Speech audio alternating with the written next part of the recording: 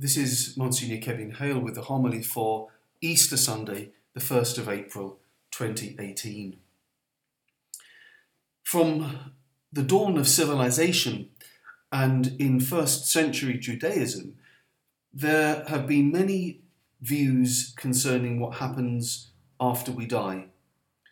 Following a very ancient tradition, some said that death was the end, that the dead simply return to the dust of the earth from which they came. Others maintained that the righteous good would rise at the close of time. Still others thought that the souls of the just went to live with God after the demise of their bodies. There were even some who believed in a kind of reincarnation. But what is particularly fascinating about the accounts of Jesus' resurrection is that none of these familiar theories are invoked. The first witnesses maintain that the same Jesus who had been brutally and unmistakably put to death and buried was, through the power of God, alive again. He was not vaguely with God, nor had his soul escaped from his body, nor had he risen in a purely symbolic or metaphorical sense. Jesus from Nazareth, the friend whom they knew, was alive again. What was expected for all the righteous dead at the end of the time had happened to this one man, to this Jesus. It was the very novelty of the event that gave such energy and verve to the first Christian proclamation. And on practically every page of the New Testament, we find that dynamic sit up and pay attention quality, because the early Christians were not training in bland spiritual abstractions or simple moralizing. They were trying to tell the whole world that something so new and astounding had happened and that nothing would ever be the same again. Over the past couple of centuries, many thinkers both inside and outside of the Christian church have tried to reduce the resurrection message to a level of myth or symbol. Easter, they agreed, was one more expression of what can be found in one form or another in most cultures, namely that life triumphs over death in the resurrection of nature after the bleak months of winter. But that's not what we know or believe, nor what the first followers of Jesus preached and proclaimed, and it's not what we are celebrating. We celebrate at Easter what St. Paul said was the very centre of the cosmos and of our lives.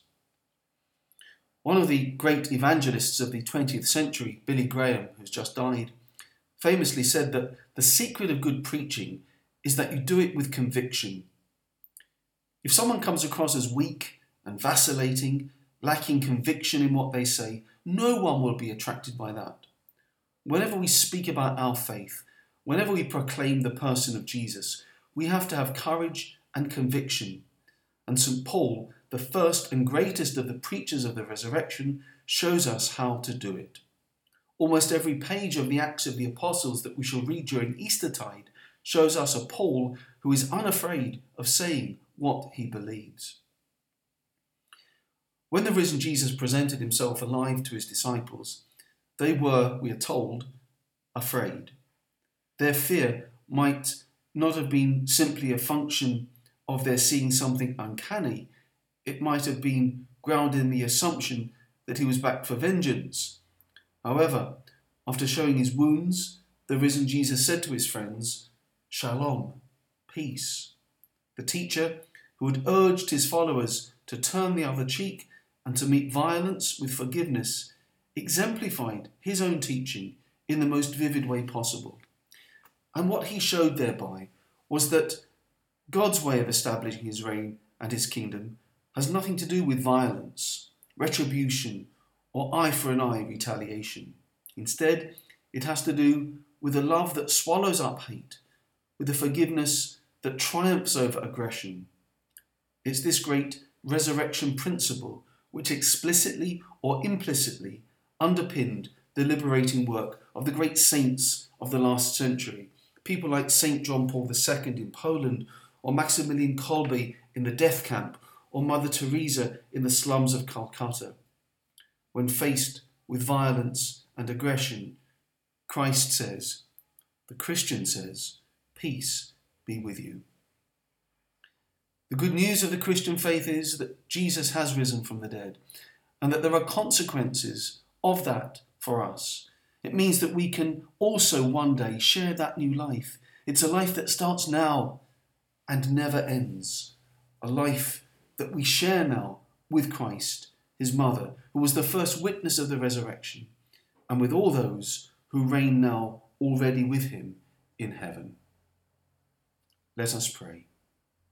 O God, who on this day through your only begotten Son have conquered death and unlocked for us the path to eternity, grant, we pray, that we who keep the solemnity of the Lord's resurrection may, through the renewal brought by your Spirit, rise up in the light of life. Through Christ our Lord. Amen.